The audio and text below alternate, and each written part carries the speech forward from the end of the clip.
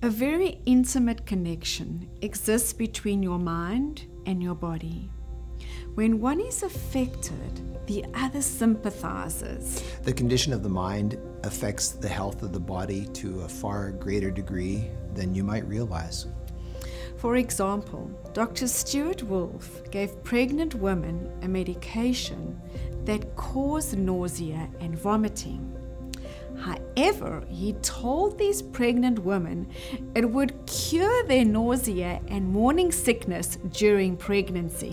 And guess what? All the women experienced an entire remission of their nausea and vomiting.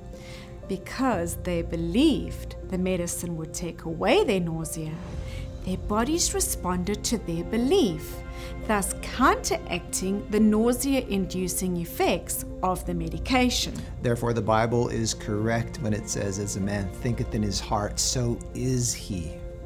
So if you are mainly thinking dark thoughts, you will feel gloomy and easily discouraged.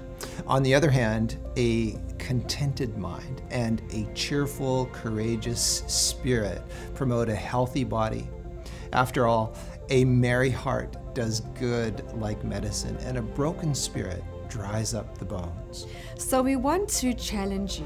Whenever you are feeling low, choose to change your channel of thoughts and practice these sacred words.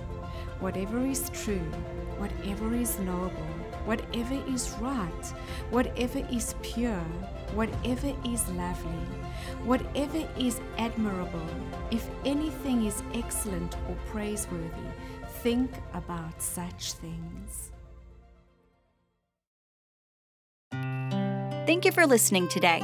If you would like to watch a video of this podcast, please visit iiw.ca, or you can go to our IIW Canada YouTube channel and click on the Videos tab. Once again, thank you so much for listening.